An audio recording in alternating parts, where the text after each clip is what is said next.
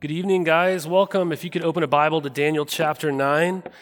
Daniel chapter 9 is where we're going to be this evening. If you don't have a Bible, there's some on the back table there, and we would love it if you grab one on your way out, or maybe took that home with you and made it yours as our gift to you. We want you to do that. I'm curious, if you had the power to change one thing in your life, like you could do it, I'm curious what you would change. If you could change one thing in your life, what would you change? You could set your mind on it. It would be different tonight forever and never be changed. Maybe you're like, well, I can't control that, sort of thing. So maybe rephrase the question, right? If you could ask God to change one thing in your life, and he promised you that he would do it, what would you ask God to change? What would you ask God to change? See, we all walk in here tonight with unfinished business, don't we? None of us feels like we've arrived at our desired destination. It's like you and I are enduring a long layover at an airport, and you're not only excited to get on that final flight and touch down maybe in Portland, but you want to get home, right? You can't wait to get home and actually lay down your bed and lay your head on your pillow, and then you think to yourself, I've arrived, right? I'm at my destination. What do you want to change so that you would actually begin to feel in a different way that you are laying on the pillow of your bed tonight, right? See, God's people here in our passage had been conquered in chapter 1 by Babylon. We'd seen that. They'd endured exile in Babylon for 70 years. That time was coming to a close. And if you ask them what's the one thing they wanted changed, they would say, I want to be home. I want to be in Jerusalem. But what we see in this beautiful, heart-wrenching prayer of Daniel is that God's people don't just need to return to their land. They need to return to their God. They don't just need to return to their land. They need to return to their God. And so I kind of wonder how many of us, when I asked that question moments ago, thought, well, what I would change is me. I would have me changed. I was thinking about this. There's probably two types of people in here tonight, and I'm one of them, right? Maybe you're in here tonight and you're thinking, well, I don't need to change. Maybe a little, but that's not the problem. Right? I need my circumstances to change. Right? And there's others maybe who think, yeah, I need to change. That's so much is clear to me, but you know what? I will never change. I will never change. What we're seeing in our passage tonight through this prayer, you guys, this should be on the screen for you, is this. We see that our greatest need is to return to God. Our greatest need in life is to return to God. We're going to see that in verses 1 through 19. And the second thing that we see in our passage tonight is that God has made that return possible through the cross. We see that in verses 20 through 27. So our greatest need is to return to God. So in other words, we need to change. And secondly, God has made that return possible through the cross. In other words, change is promised to those who throw themselves on the mercy of God. All right, so let's look at verses 1 through 19 first and see how we're led to believe that our greatest need is to return to God. Verse 1 reads this, in the first year of Darius, the son of Ahasuerus, by descent a Mede, who was made king over the realm of the Chaldeans, in the first year of his reign, I, Daniel, perceived in the books the number of years that, according to the word of the Lord to Jeremiah the prophet, must pass before the end of the desolations of Jerusalem, namely 70 years. Then I turned my face to the Lord God, seeking him by prayer and pleas for mercy with fasting and sackcloth and ashes.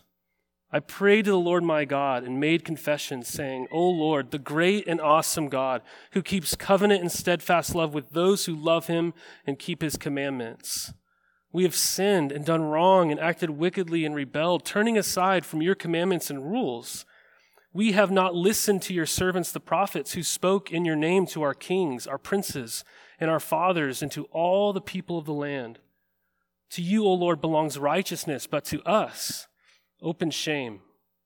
As at this day to the men of Judah, to the inhabitants of Jerusalem, and to all Israel, those who are near and those who are far away, in all the lands to which you have driven them, because of the treachery that they have committed against you. To us, O Lord, belongs open shame, to our kings, to our princes, and to our fathers, because we have sinned against you.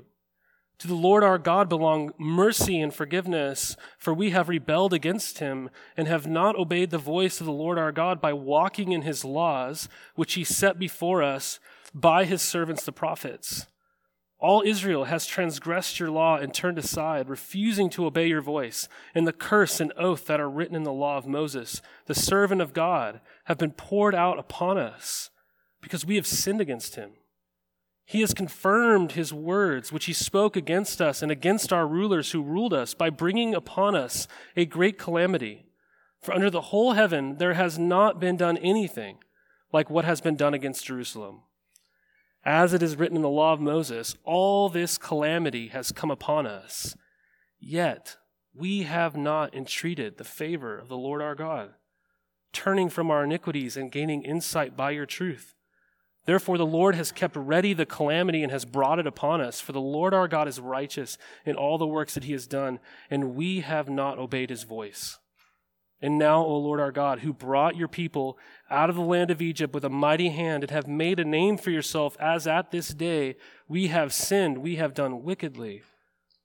O Lord, according to all your righteous acts, let your anger and your wrath turn away from your city, Jerusalem, your holy hill, because of our sins and for the iniquities of our fathers.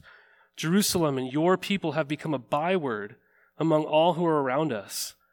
Now, therefore, O Lord God, listen to the prayer of your servant and to the pleas for mercy, and for your own sake, O Lord, make your face to shine upon your sanctuary, which is desolate. O my God, incline your ear and hear. Open your eyes and see our desolations and the city that is called by your name. For we do not present our pleas before you because of our righteousness, but because of your great mercy. O Lord, hear. O Lord, forgive. O Lord, pay attention and act. Do not delay. For your own sake, O my God, because your city and your people are called by your name. So when is this prayer happening? Right? We're told here right in verse 1, it's the first year of Darius, right? He's this Mede. So basically what we're learning right here out of the gate is that Daniel is praying this prayer right after chapter 5, when Belshazzar had that writing on the wall. And just like that, overnight, everything changed. He had lived in Babylon for a lot of years. He had served alongside Nebuchadnezzar and even Belshazzar, and all of a sudden, overnight, this writing on the wall happens, and this dramatic, ground-shifting change. Daniel, who went into Babylon in his teenage years, is now in his 80s, and he's had this dramatic shift, all this change happen, and what does he do? Well, you're told that in the midst of this dramatic change, he reaches for his Bible. That's what he does. And he's reading Jeremiah. And that reading of Jeremiah, we're told, has stirred him up to pray. It's in reading the Bible that he begins to pray. What do you think he's reading? Well, most people think he's reading Jeremiah 25. That says, this whole land shall become a ruin and a waste, and these nations shall serve the king of Babylon 70 years. Then after 70 years are completed, I will punish the king of Babylon and that nation, which Belshazzar, that just happened, the land of the Chaldeans, for their iniquity, declares the Lord, making the land an everlasting waste. Or maybe he's reading Jeremiah 29, which everybody loves this one, right? I mean, we have this on coffee cups and all this kind of stuff. Thus says the Lord, when 70 years are completed for Babylon, I will visit you, and I will fulfill to you my promise and bring you back to this place. For I know the plans I have for you, declares the Lord, plans for welfare and not for evil, to give you a future and a hope. Then you will call upon me and come and pray to me, and I will hear you. You will seek me and find me when you seek me with all your heart. I will be found by you, declares the Lord, and I will restore your fortunes and gather you from all the nations and all the places where I have driven you, declares the Lord, and I will bring you back to the place from which I sent you into exile. So think about it, right? Daniel's reading Jeremiah. His affections must be on the rise. He's considering these verses which are signaling the nearness of the end of them being in exile. What they've probably wanted to see change in their life is about to take place. He's hearing the promises of God that after 70 years, he's going to bring them home finally. So Daniel believes that whatever God promises, God is going to fulfill. He's basically like a man with a check from heaven, right? You remember checkbooks, right? Maybe some of you still use them. I don't know. I haven't used them very much lately, but remember when someone would write you a check, that check was as good as the person who gave it to you, right? So in a way, if someone wrote you a check for $25, you'd say, I have $25. But you don't have $25 until you cash it in, right? We know this idea. So basically, he's like, there's this promise from God. It's almost like the idea of a check. And he's like, God's about to cash this thing in. He's going to fulfill his promises. So what drives Daniel to pray is God's promises. He knows God is good for his word. This Bible drives him to prayer. Or you could, if you don't know what a checkbook is, right? Think about it this way. It's like God's promises are the hard side of Velcro.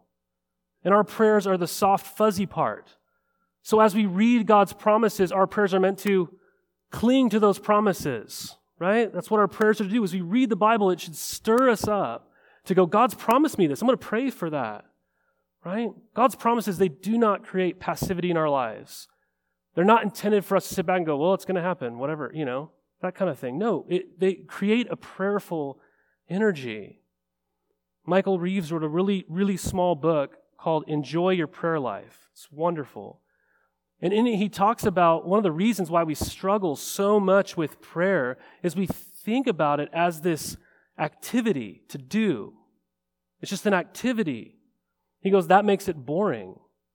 He says, instead, focus on the one to whom you're praying, reminding yourself of who it is that you're coming before. That's what Daniel's doing here. Or it's like in The Lion, the Witch, and the Wardrobe, when Lucy and all of her siblings, they pass through this amazing wardrobe into Narnia. Right? The wardrobe is awesome, but it's not the thing. Right? The point of the wardrobe is to actually get into Narnia. Hopefully, it'd be a really boring book if the kids just go, wow, this is such an amazing wardrobe. Is this mahogany, or what kind of animal is this fur coat? And all that kind of stuff. You'd be like, well, just keep going, right? You're going to get to the thing that you're meant to go to. That's the way it is with prayer and God. We are intended to focus on God and his promises, not just the act itself. We're meant to encounter the character of God, and that's what Daniel's doing here. He's fixated on the character of God. He knows who God is. He's not hanging out in the wardrobe. He's in Narnia. Right? Look what tumbles out of Daniel that's flooding his heart. It's the character of God. Look at verse 4. O Lord, the great and awesome God who keeps covenant and steadfast love. Verse 7, to you, O Lord, belongs righteousness. You're righteous. Verse 9, right? To the Lord our God belongs mercy and forgiveness. Look at verse 14. For the Lord our God is righteous in all the works that he has done. Verse 15, you've delivered us with a mighty hand and have made a name for yourself. He pleads to God in verse 18. Why? Because God is a merciful God. God, you are the merciful, righteous, covenant-keeping, forgiving, rescuing God. The character of God is just tethered into his heart and mind. Can you see the starting point of prayer? It begins with worship. He's in the Word, and God's character just floods over him like, this is who I'm talking to. Then notice when he actually begins to ask God for something, it doesn't even begin until verse 16, but he still grounds it in the character of God. O Lord, according to your righteousness, your anger, your wrath, turn away from your city, your holy hill. Right? Your people, verse 16. I am your servant, verse 17. Do this for your own sake. Make your face shine upon your sanctuary.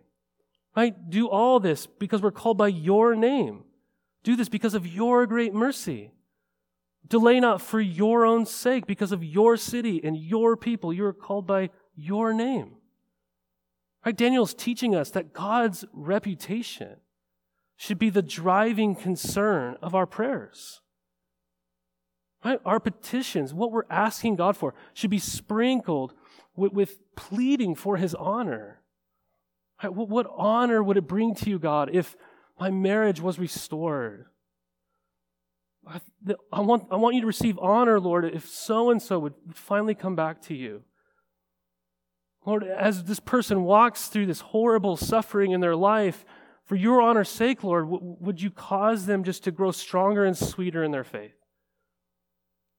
Guys, you won't actually see your needs and what they really are until you see God's greatness.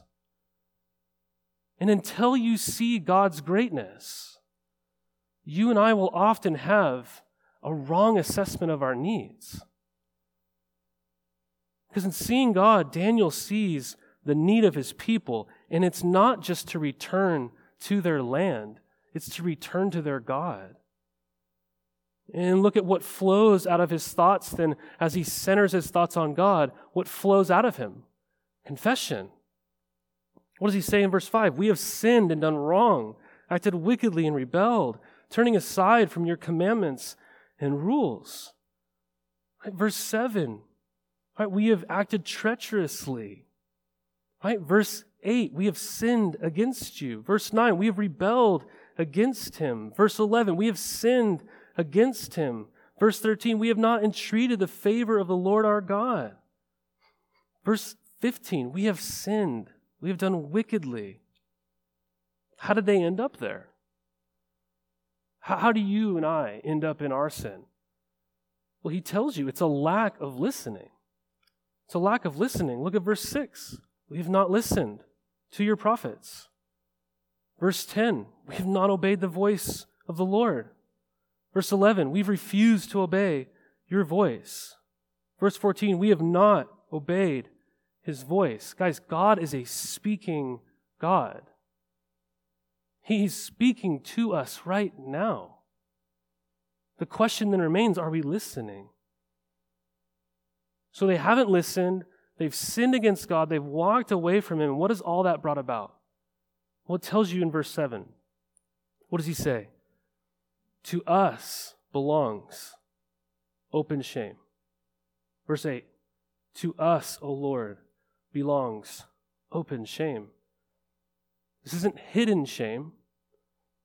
It's not the sense that I have this shame, but no one knows about it. No, it's exposed, right? It's open shame. Right, so what concerns Daniel is not so much the return to the land as it is the people who must return. What good will it do to be back in Jerusalem if the people haven't returned to their God? What good will it do to have a people back in the land with still no sense of their sin and no sense of how they've wronged God and tried to live apart from him? So look at what comes out of Daniel. There's no evasion here. He's totally willing to confess. He's totally willing to agree with God, basically. That's what confession is to agree with God about what he's done wrong. And this is amazing because Daniel is kind of one of the only people in the Bible who doesn't have a checkered past. Right? The Bible's really interesting because it often talks about the heroes of the faith, right? In Judaism and in Christianity, and you see their bright spots and you always see their flaws. It's really interesting. But Daniel's kind of one of those few people, you don't have to whitewash his story. He's just this exemplary figure. Yet here he's praying, and what is he doing? He's not standing over here with God like, yeah, look at these people. Look what they did. They've sinned. Yeah, they haven't listened to you, but I've listened to you. No, he's sitting here going, no, we've not listened to you, God. We've sinned against you. He's identifying himself with his people, confessing on their behalf, agreeing with God about what they've done. This is so essential in basically every relationship. This is how our relationships with people break down, isn't it? It's someone's wronged you, and if you say to them, hey, you've done this thing that's wrong, they're like, well, I haven't done that. Or maybe their response is, well, you did that. But relationships begin to form and reconcile when the person goes, yeah, you're right. I did that. I agree. I confess. That's on me. That was wrong. I thought that's what Daniel's doing here. And this is exactly what should distinguish Christians from the world. It's not that we are less sinful than other people in this world. And it's not that we don't have shame. Right? But that the grace of God, by the grace of God, we have learned to see our sinfulness for what it is, and we are people who confess sin. I mean, think about it. The church is like one of the only communities in this world that habitually seeks to confess sin, to say, I'm wrong, I messed up, please forgive me. And where the confession of sin dies out and the finger pointing begins, the church is no longer being the church, because the church is a people who says, I agree with you, God. We've screwed up.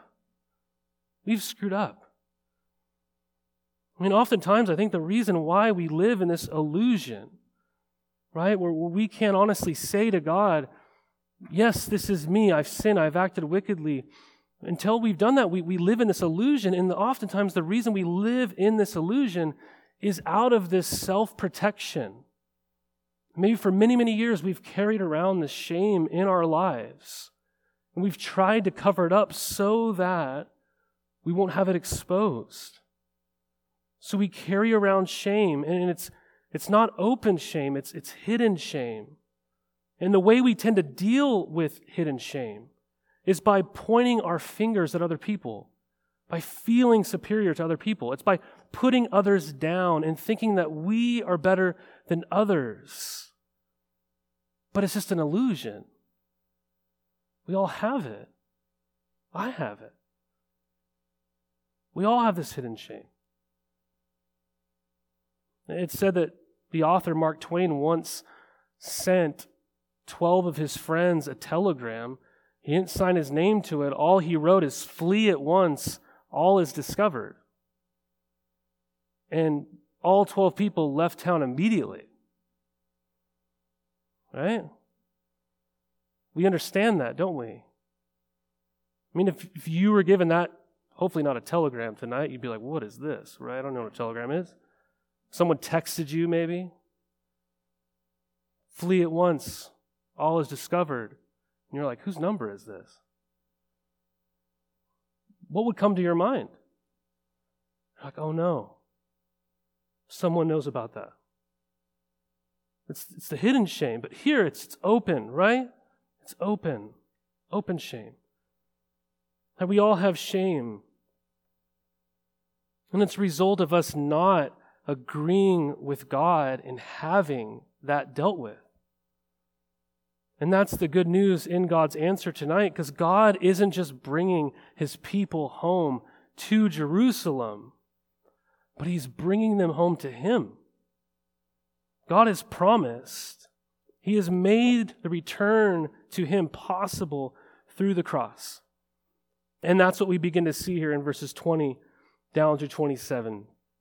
What does it say? Well, I was speaking and praying, confessing my sin and the sin of my people Israel, and presenting my plea before the Lord my God for the holy hill of my God. While I was speaking in prayer, the man Gabriel, so an angel, whom I'd seen the vision at the first, came to me in swift flight at the time of the evening sacrifice, which is fascinating because no one had been making sacrifices for a long time. I mean, that's what you did in Jerusalem, but he's not even there. So he's still on Israelite time, even though he's in Babylon.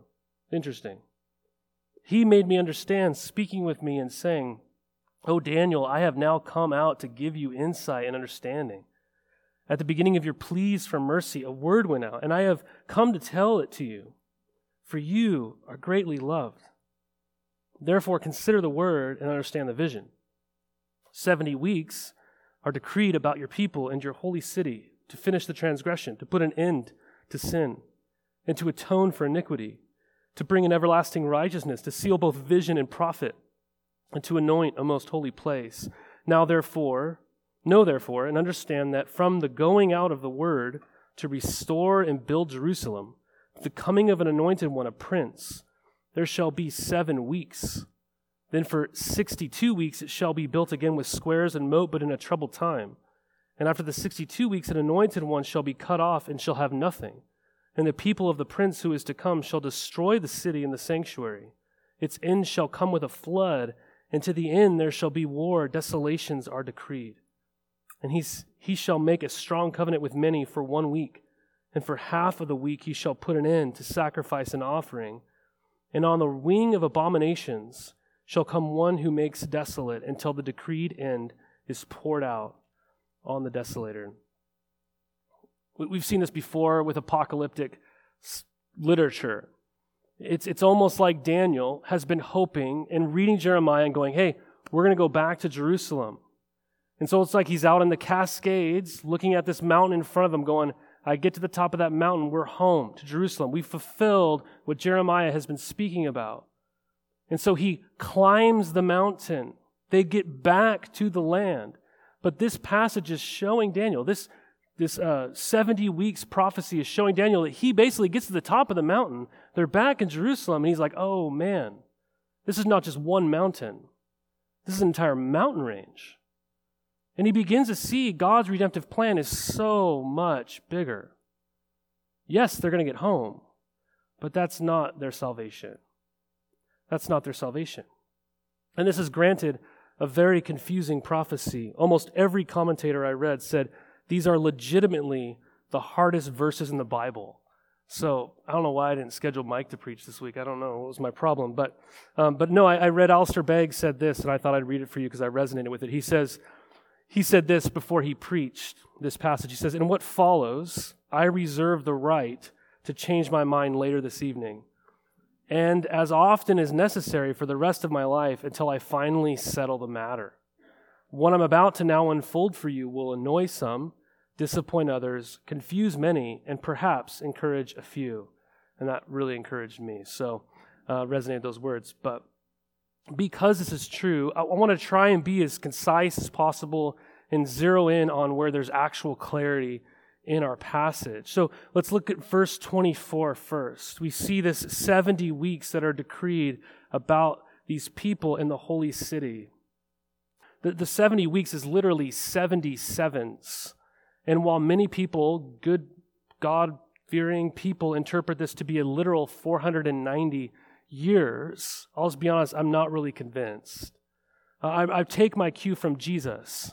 So in Matthew 18, you have this famous story where Peter goes, how often do I have to forgive this person? And he thinks he's being really generous. He goes, as many as 7 times? And Jesus goes, no, I do not say to you 7 times, but 77 times. The literal rendering in what Jesus says is 70 times 7. So do you think Jesus is saying to Peter, hey, just tally it up, 490 is the max, right? Do you think that's what he's saying? Well, not at all. We don't interpret it that way. He's basically saying to Peter, keep forgiving. And furthermore, almost always in Scripture, the number 7 is symbolic. It's often a representation of perfection or God's perfection. One commentator noted that behind all the biblical uses of 7 lie the 7 days of creation. So he says, thus the return from exile is not simply a new exodus, but a new creation, and thus foreshadows the end time. And that's what's happening here. Think back to Daniel 4, when Mike preached in Daniel 4, the text told us that Nebuchadnezzar was humbled for 7 periods of time. Right? Well, how long is that?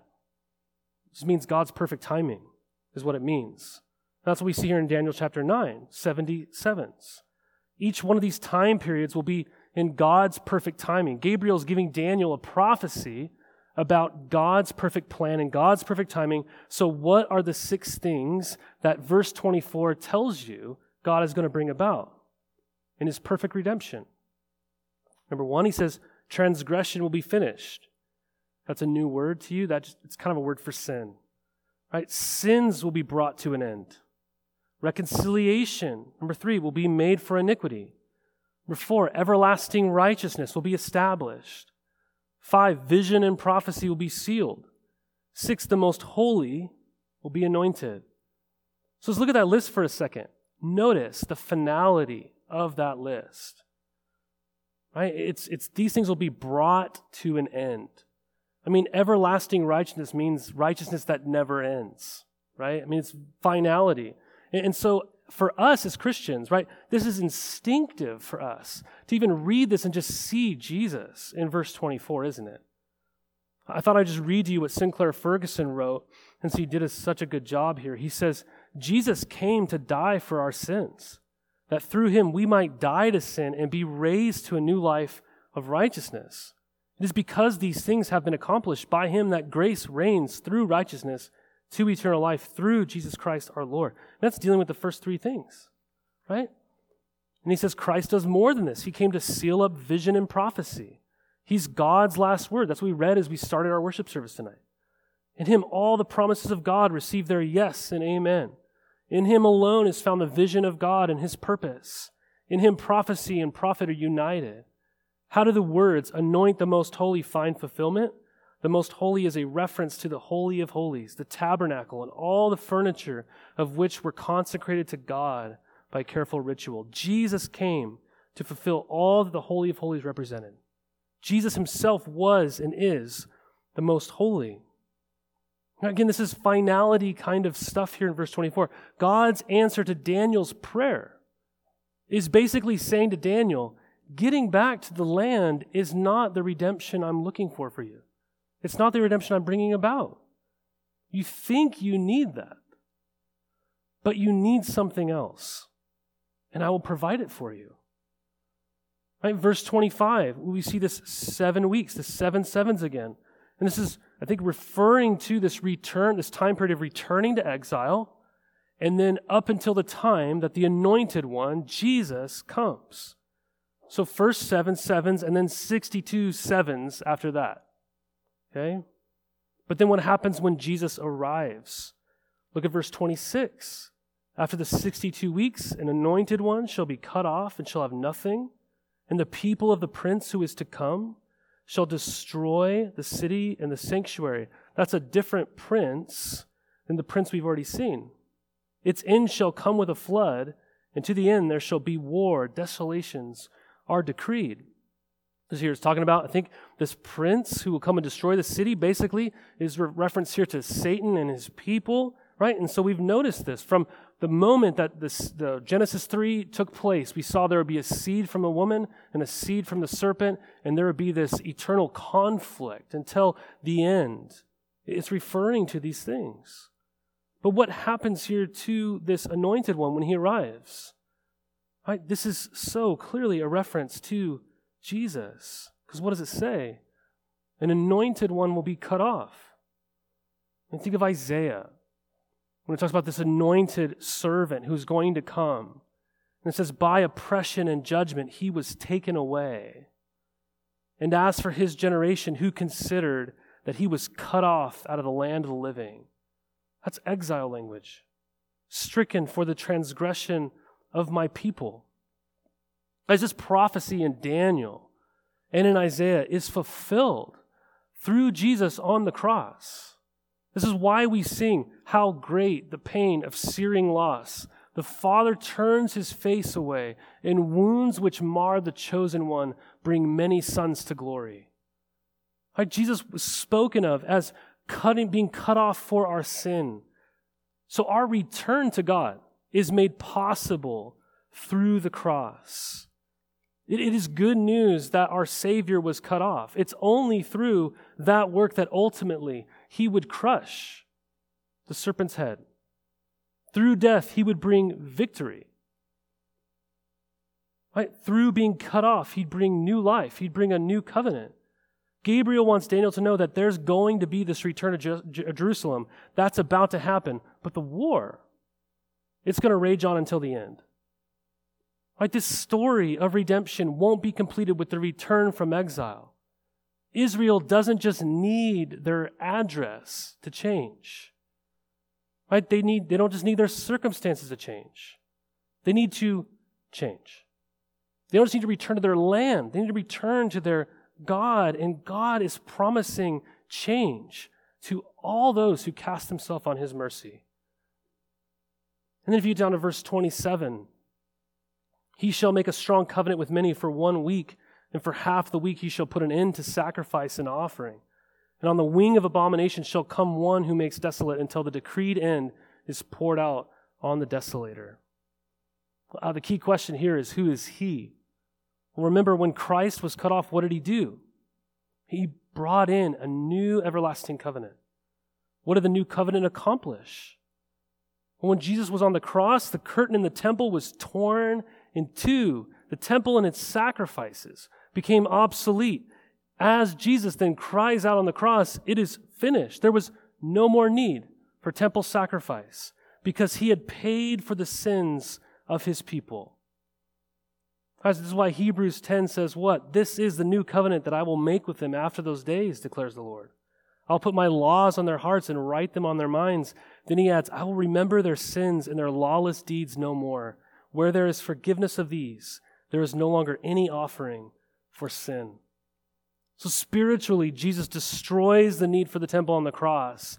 Physically, we see there at the end of verse 27, Titus the Roman would destroy the temple in AD 70. So Gabriel's prophecy is fulfilled. So God makes your return in these verses. It's holding up to you. God makes your return final through the cross. Not just possible, but for those who cast themselves on the mercy of God, he makes it ultimate and final. Why would God do all this? Why would he do this for you and me? Well, we missed it, but up in verse 23, why does he say this to Daniel? It says, at the beginning of your pleas for mercy, a word went out, and I have come to tell it to you. For you are greatly loved. Isn't that amazing? Before Daniel is given this really confusing prophecy, God comes to him through an angel, says, hey, I'm going to explain that to you in just a second, but hey, I want to assure you, you are greatly loved. And how amazing is that? I mean, this word translated here occurs only 9 times in the Old Testament, and it means something like preciousness. You are precious to God. You are deeply loved. I mean, could you imagine tonight thinking of your private shame, going before God,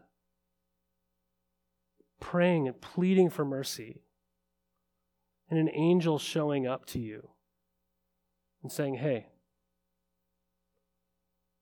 Mark, you are greatly loved. Carol, God has a word for me. He wants to tell you you are greatly loved. Hey, Anthony, before I get to that answer, God wants to tell you that you are greatly loved. Fill in the blank, right? Think about that. Ange, I know God heard your prayer. First of all, God wants to assure you you are greatly loved. Butch, God wants you to know you're greatly loved. In 1751, there was a guy named Philip who was near the end of his life in ministry. He was only 49 years old and he was dying from tuberculosis. And the doctor told him, hey, before you die, it'd probably be good for you to move to a warm climate. So he lived in England. He was set to move with his wife to Lisbon. And on their journey, they stopped in Bath. It's not a real Bath, it's a city, right? To see their friend and stay with their friend Selina. And on the morning that he was set to leave, Selina comes into his room unexpectedly, and she catches Philip with his Bible open, just weeping. And she goes, Philip, you're crying. And he said, I am weeping, but they are tears of comfort and joy. You want to know what he's reading? Daniel 9:23. He sensed that the assurance given to Daniel belonged to him as well in that hour. Guys, do you see our problem? Isn't our address and unwanted circumstances being changed? Our problem is that we too often don't listen to God. We go our own way. We carry around this hidden shame that is really open shame to God. You may then begin to think, well, if God knows of my shame, well, he can't love me. I'll never change. And look here, God has promised to bring it about. He's promised it through the cross. And how does he deal with your shame? It's through Jesus, the Son of God, bearing your shame openly on the cross. That's why Romans says, do you doubt God loves you? God has demonstrated his love for you. And that while you weren't even turning to God and praying for mercy, Christ died for you. Right? You are loved. Return to me. And if you think you don't need to change and it's just your circumstances, you miss what God is not only doing in your life, but what he's doing in the world. This is the ends that he has fixed. And if you think, I know my shame, I'll never change, you need to fix your attention on the character and the actions of God. He is a merciful God. He's a covenant-keeping God. He's a forgiving God. Daniel grounds himself there. All you have to do is throw yourself on the mercy of God. I mean, how else is shame removed from our life? It's when it actually gets into the open and the person goes, yeah, I know, I forgive you, and you receive that warm acceptance. That's how our shame is dealt with. All you have to do is come clean. You have to stop pointing the finger, and you have to get on your knees. And when you do, when you actually listen and you hear, fill in the blank, you are greatly loved. That's when revival starts. This is how it always starts. You want to see God move in our church and in our city. It begins when we all return to God. And we see that as the thing that we most need. It starts with us pointing the finger at ourselves and agreeing with God, saying, yeah, it's true. It starts when I see that I don't just need my surroundings to change. I need to come home to my God. He is the pillow that I'm supposed to lay my head on. Guys, in Christ, you are loved. There's nothing you could do to make God love you more if you've received what he's done for you. There is nothing that you can do to make him love you less. And you might be going, well, what if I gave away all my money? Wouldn't he just love me a little bit more? And God would go, nope, can't do it, right? Well, what if you went and sold everything and you became a foreign missionary? You're like, God would have to love me more for that, right? No, he couldn't do it, right? What if you finally begin to treat your spouse with grace and respect? He wouldn't love you more. What if you finally started taking out the trash? She would love you more, right? But God wouldn't love you more, right? What if you went an entire week without a single lustful thought? Or better yet, you didn't sin at all. Never a moment of pride, never a tinge of anger that was unrighteous. Right? Wouldn't he love you a little bit more next Sunday? Can't happen.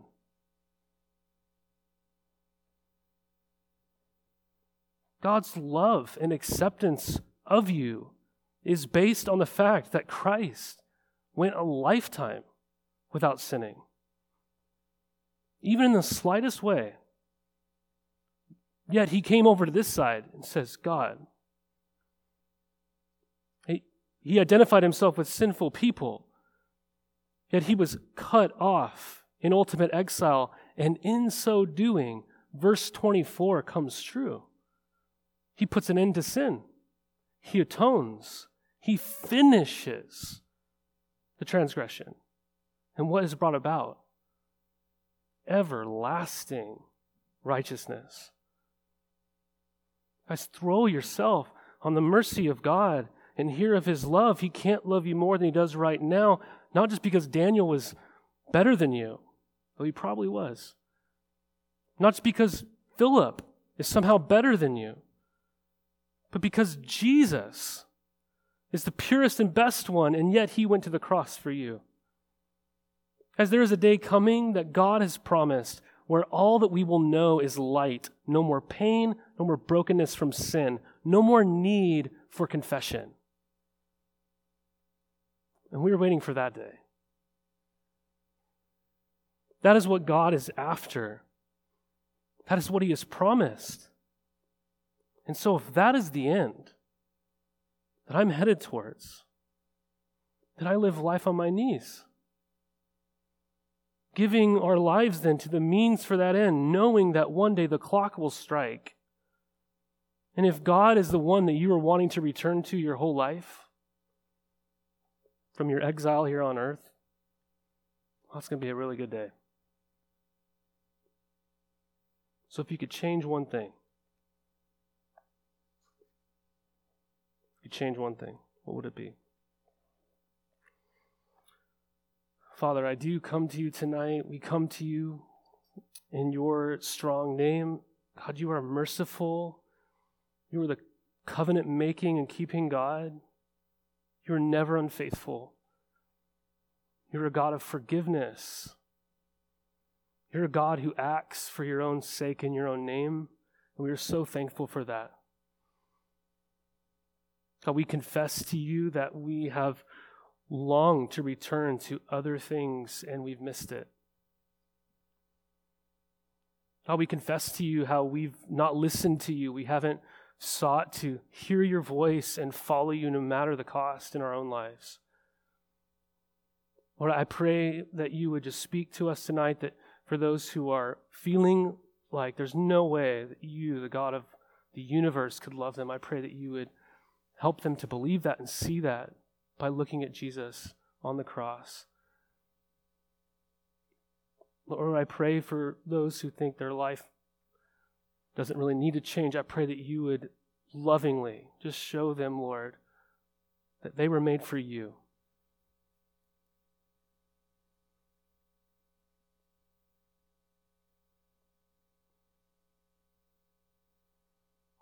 God, we want to see you move in our lives. We want to see you move in our church. We want to see you move in our city, in our nation, in this whole world. And so we cling to your promises tonight, Lord.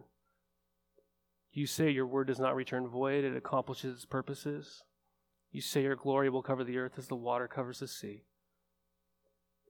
So God, our hearts beat for that. And if they're not tonight, would you bring us home so that they would believe those things?